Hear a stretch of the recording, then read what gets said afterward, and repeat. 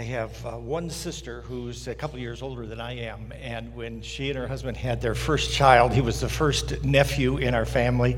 Sally and I were anxious to be able to spend some time with them. So on one trip, we went to Michigan to visit them and spend some time with Tim, who was a toddler at that point. And we took Tim to a neighborhood park that had some nice playground equipment for little kids, and we were kind of enjoying the day as a family. Tim wanted to try the slide, so I showed him how you climb up the steps in the back and then slide down. I said, I'll be right here at the bottom to catch you when you come down.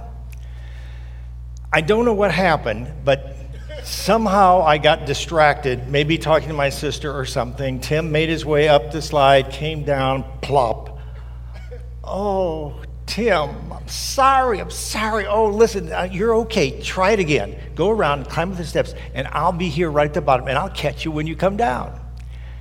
You probably know where this story is going, right? Sure enough, the same thing happened. I don't remember how I got distracted, but Tim came down with nobody there to catch him. I have the feeling that what Tim probably experienced with me that day is the way a lot of us feel about our relationship with God. We're just not sure we can trust him. Is God going to be paying attention? Does God care about me? Is he going to be faithful to his promises? As you know, this summer we're looking at God in Trinity, Father, Son, and Holy Spirit. Last month we looked at who Jesus is, God the Son. This month we're looking at God the Father, who is God the Father. And Jesus says that one of the things that we ought to do is to call God our Father. In fact, remember when he taught us how to pray, his disciples said, teach us to pray. And he said, pray saying, our Father who art in heaven, or our Heavenly Father. So I thought it might be a helpful thing for us today to just take a minute to think about this concept of the Trinity, because it's hard to understand, but it's so important. One of the things that made Israel unique among all the nations of the world was that they believed that God had revealed himself to be one God. Not just the most powerful God, not just the God who cared about them, but the only God. And in fact, I would say that maybe the second most important verse in the Bible, maybe second only to something like John 3:16, would be Deuteronomy 6:4 in the Old Testament. In fact, it was so important it even had a name. It was called the Shema, which means hear or listen. Listen to what it says. This is Deuteronomy 6:4 and 5. It says, hear, O Israel, the Lord our God, the Lord is one. Love the Lord your God with all your heart and with all your soul and with all your strength. Now that is so foundational to who we are as Christians. We believe that there is one God, not one among many, but one only God, the only God. Hear, O Israel, the Lord our God is one. So we believe in that. We base our faith on that. So when Jesus comes on the scene, we believe that Jesus was God, right? So that means this God who is one God became a human being, Jesus, and lived among us. But then some sort of strange things begin to happen. For instance, when Jesus begins his public ministry as a rabbi, as a teacher, he's baptized by John the Baptizer in the Jordan River. And let me read you how it describes that. This is from Matthew 3. It says, so as soon as Jesus was baptized, he went up out of the water. At that moment, heaven was opened, and he saw the Spirit of God descending like a dove and alighting on him. Whoa, let's stop right there for a minute. The Spirit of God coming down like a dove and lighting him. Who is this Spirit of God? We thought God was just one, and now God is Jesus, and now this Spirit of God is coming down upon him. And then he goes on to say, and a voice from heaven said, this is my Son, whom I love, with whom I am well pleased. So this begins to get a little confusing and hard to understand. So we're holding on really tight to this Shema, hear, O Israel, the Lord our God is one God. But we believe that God is the Son, Jesus. And now this voice from heaven is saying, this is my Son. Who is this talking up there? and the Holy Spirit of God coming down and alighting upon him at that moment. And we see in that passage and in others in the New Testament as well, that as God reveals himself more and more, he reveals himself as three persons, three parts: God the Father, God the Son, and God the Holy Spirit. And in a way that maybe you can understand, but I can't, we hold both those truths tightly. God is one, but God is three: God the Father, God the Son, and God the Holy Spirit. And the word the theologians use to describe this nature of God as being three persons is Trinity. And the word Trinity isn't used in the Bible, but the descriptions of God's existing in that way, that exist a lot.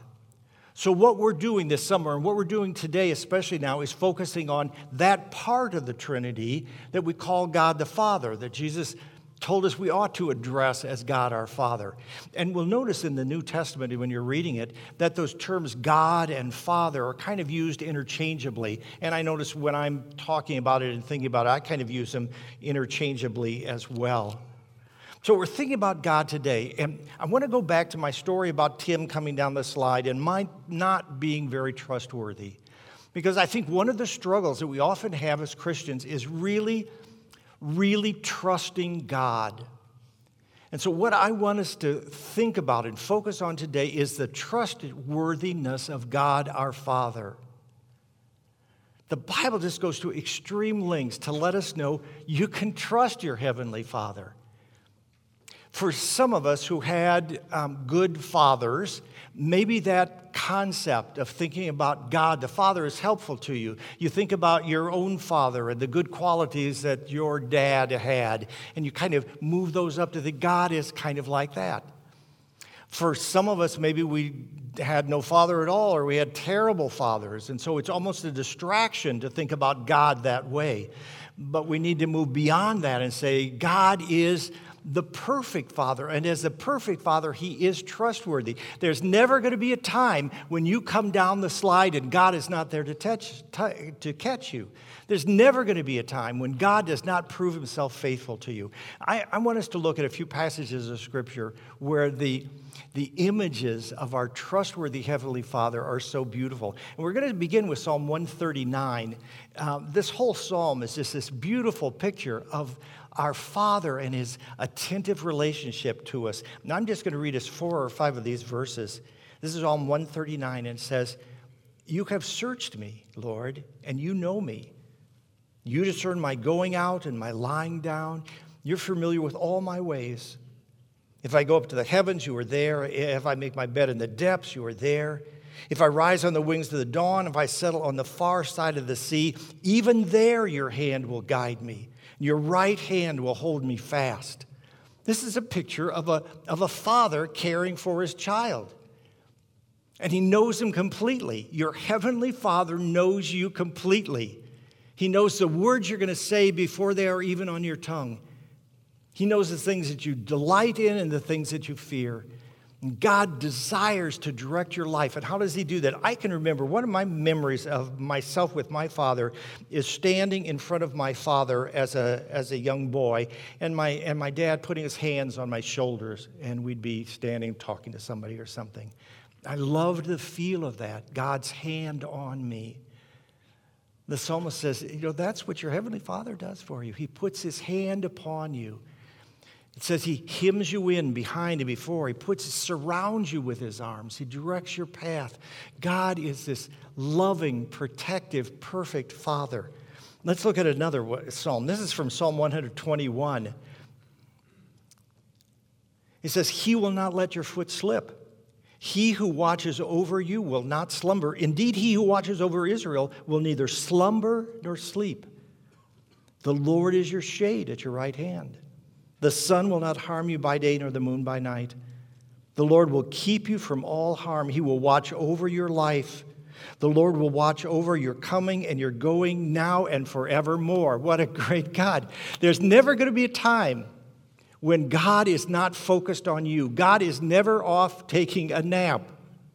I can remember as growing up when my dad sometimes would come home from work and he'd lie down on the couch and he would take a little nap. And I thought that would probably never happen to me. So please don't call between 1 and 2 o'clock in the afternoon. This God, our Heavenly Father, neither slumbers nor sleeps. He's always alert. He's always there. He's always focused on you. Let's look at one more passage. This is from the prophet Isaiah, chapter 40. And he says, "Do you not know? Have you not heard? The Lord is the everlasting God, the creator of the ends of the earth. He will not grow tired or weary, and his understanding no one can fathom." Now, a couple of really important things in there. This everlasting God, this creator of the ends of the earth, he never grows tired or weary. Sally and I had a great week. Our son and his wife and his 3 daughters from Michigan came to visit. And we hadn't seen them in like a year and a half. And it was great to be able to spend time with them. It was exhausting. It was exhausting. The older granddaughter, who is 15, is kind of out of this stage, but the 2 younger ones, it's all the time. "Grandpa, let's play this or let's play that." And so we play and play and play and play. I grew weary. God, it says, God, our Heavenly Father, never grows weary. He never grows weary. He never gets tired of doing things for you. He is always at work for your good. So God doesn't get distracted. God is in control of the universe. God has created billions of people who live on planet Earth, and yet the Bible says his focus is on you in an individual, purposeful way that might be hard for us to understand. Sometimes it seems to me that we have trouble trusting God because it feels like what God is doing doesn't really make sense. One of the favorite verses of many people in the Bible is Proverbs 3, 5, and 6. It bears on our topic today. Let's look at it. It says, "Trust in the Lord with all your heart and lean not on your own understanding. In all your ways submit to him, and he will make your path straight." Trust in the Lord with all your heart, it says, and do not lean on your own understanding. And so one of the problems I think we have in trusting God is that God warns us that his ways are not our ways. His thoughts are not our thoughts. As the heavens are high above the earth, so are his thoughts above ours. And so we're not going to understand always what God is doing, right? It's a little bit like trying to explain something to a child, They're too young to understand, and so you end up just saying, "Well, just trust me, Don't. You can't do that, right? Just trust me, even though you don't understand." I decided this year I'm reading through the Bible, something I hadn't done in a long time. And reading in these first 5 books of the Old Testament, the books of Moses, so much of it is composed of the regulations and commands and rules that God laid down for the Israelites. And he did those for their good, for their benefit, to keep them safe and well. It was not for God's benefit, it was for theirs. And there are things that God says that he could have explained to them if they'd had microscopes and if they understood about germs and if their science had developed like ours. God could have gone into the technical things involved, but they wouldn't have understood that 3,500 years ago. And God is saying, in a sense, well, I can't explain to you why, but just don't do this, and don't do that, and don't do that, and do this. And it's not for God's benefit. Those rules are not for God's benefit. They're for the good of his people. And he can't sort of explain it to them on their level. How true is that still for us today? How true is that for your life as well? This God of creation. I mean, you think about the distance between a small child and the parent, his earthly father, trying to explain why he shouldn't do something. How much greater is the gulf between the eternal God who knows everything and us? We just need to accept the fact that there are going to be some times when God is working in ways that it just doesn't make sense to us. We don't understand. And yet, God is using that for our good. God is wanting to direct our path. I notice on Facebook and other sites online that there are often videos of animals who've gotten trapped somehow, caught, and some rescuer comes to try to free them and to save them, to pull them out of that terrible spot. And what's the reaction of the animal? They're terrified. They're terrified, and they fight against it. Let's take a look at this one. This is just kind of a good example. Here's a deer caught in this fence, and he's fighting against the people who are trying to save him, to cut him loose, to give him freedom again. And they have to hold him down, cut off the wire that's entangled him. Eventually it's done. And he takes off. When I see a video like that, I think of you, and I think of me. I think there are so many times when God sees in this big picture how we're being caught, how our freedoms are going away, and God is working to direct our path. Remember, that's what Proverbs 3, 5, and 6 said. Trust in the Lord. Don't lead on your own understanding. He'll direct your path. God's trying to direct our path, but to us it seems dangerous and scary and not loving at all. No, God says. He's a totally trustworthy Father, and we can rely upon Him. So, sometimes when things happen that seem bad or hard to us, it makes us want to stop trusting God. If God really loved me, He wouldn't have let this happen. If God really cared about my life at all, if God was involved in my life, this would not have happened. But the Bible, in helping us to understand the trustworthiness of God, reminds us of this truth that's found later on in that same chapter of Proverbs. So this is Proverbs 3. We're going on to verses 11 and 12. So he's just said, trust in the Lord with all your heart. Don't get confused by your own understanding. He's trying to direct your path. And then in verses 11 and 12, he says, my son, do not despise the Lord's discipline, and do not resent His rebuke, because the Lord disciplines those He loves, as a father the son He delights in. What a beautiful picture of a godly father that is, right? What do we think of a parent who never disciplines her child? They're not doing a good job of parenting, are they? Children need to be disciplined and need to be taught. Would we think it's any different with God, our Heavenly Father? And so the Bible says in all of these beautiful images, your Heavenly Father is totally, absolutely, completely dependable and trustworthy. So I want to make some suggestions to you about maybe some things that we could do to grow in our trust of this God, our Heavenly Father. And the first thing is, I think we need to tell the stories of God's faithfulness and God's trustworthiness. We're going to be celebrating communion in a few minutes, and that grows out of the Old Testament Passover, the Jewish holiday. And one of the things that was built into the Passover was telling stories about God's faithfulness. So a part of what they would do during this Passover meal, the child would ask the questions about, why are we doing this? Why do we eat this? Why is there no leaven?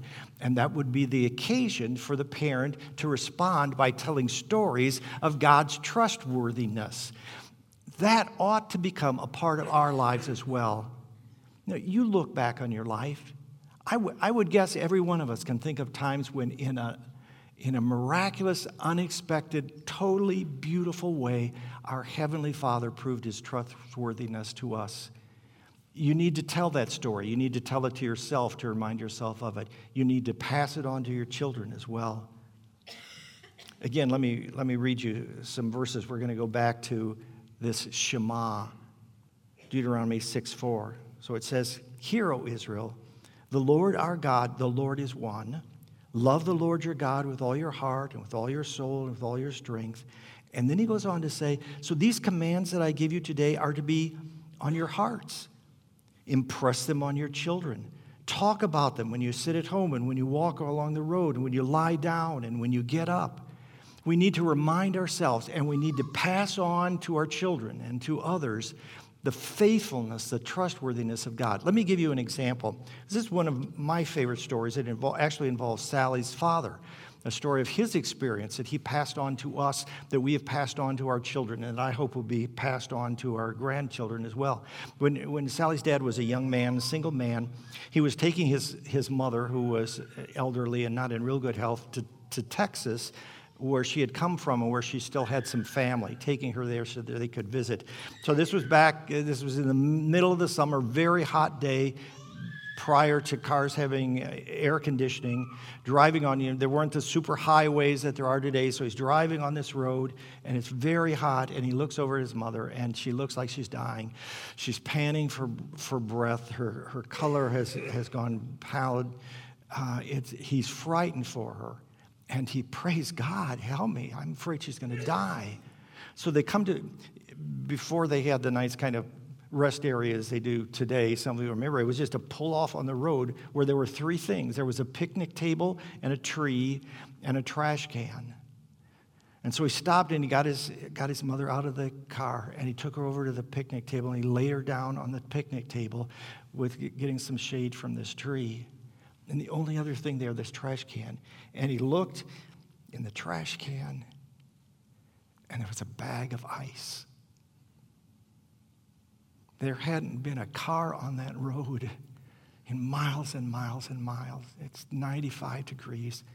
There's a bag of ice in the trash can.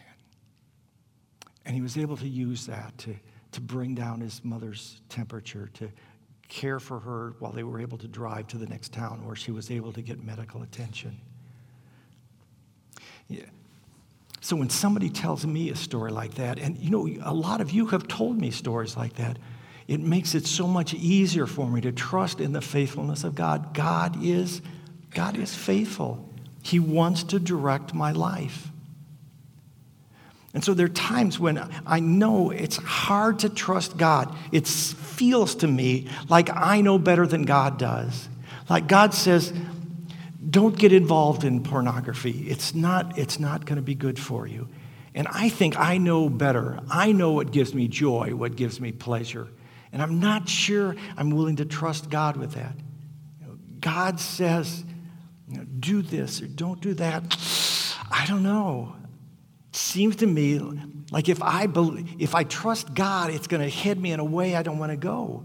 And God says, the reality is that it may not seem like a big thing to you not to trust me in this, but it's going to head you down the wrong road. I grew up in Hammond, Indiana, right at the south end of Lake Michigan. So a lot of railroad traffic went through that area. Just a couple blocks from where I lived, there was a big train switch yard and with a lot of railroad tracks. And so we used to play on the railroad tracks. Beats playing in the street, right?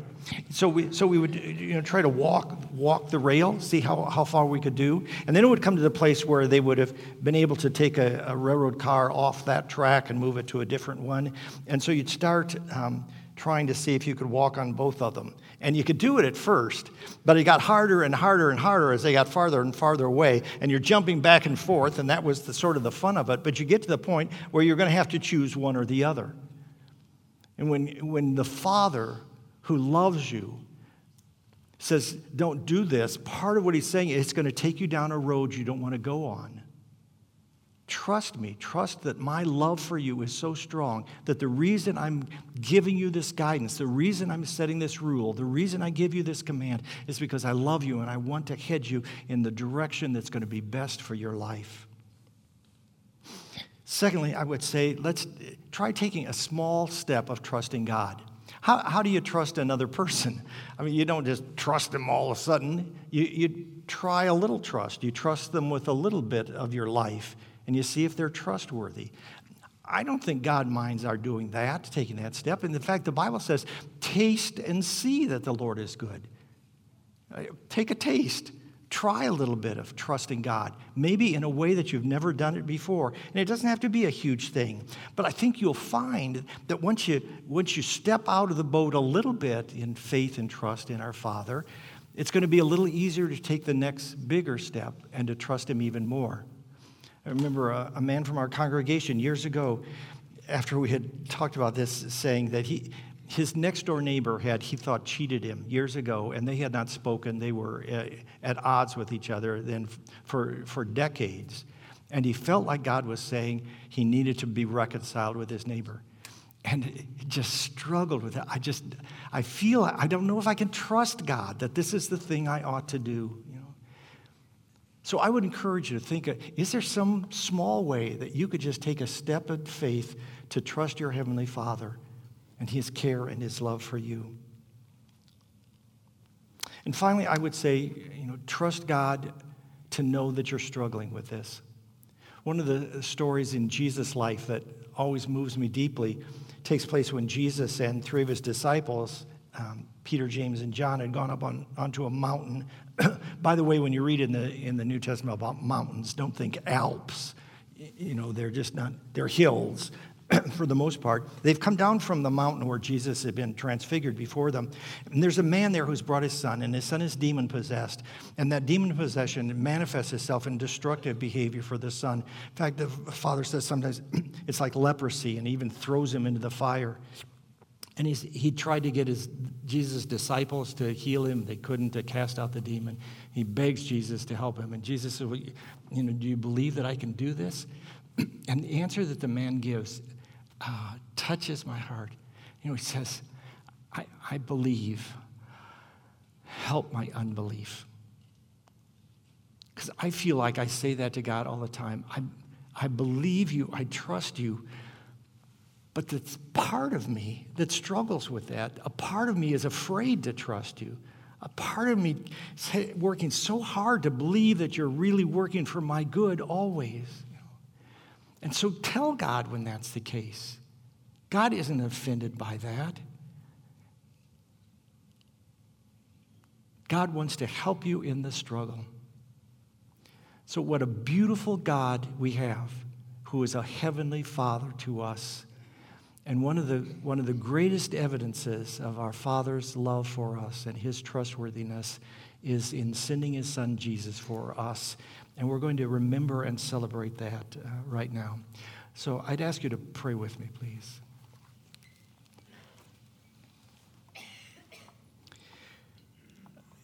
It's an awesome thing to be able to call you, Lord God, creator of the universe, to call you our Father. And we want to have that kind of relationship with you, the kind of relationship that we would have with a perfect Father who knows us, who loves us, who directs us, who protects us. And if we ever had any question about your love and your trustworthiness, that those questions are answered in Jesus. And so we focus upon him, your gift to us, Heavenly Father. Amen.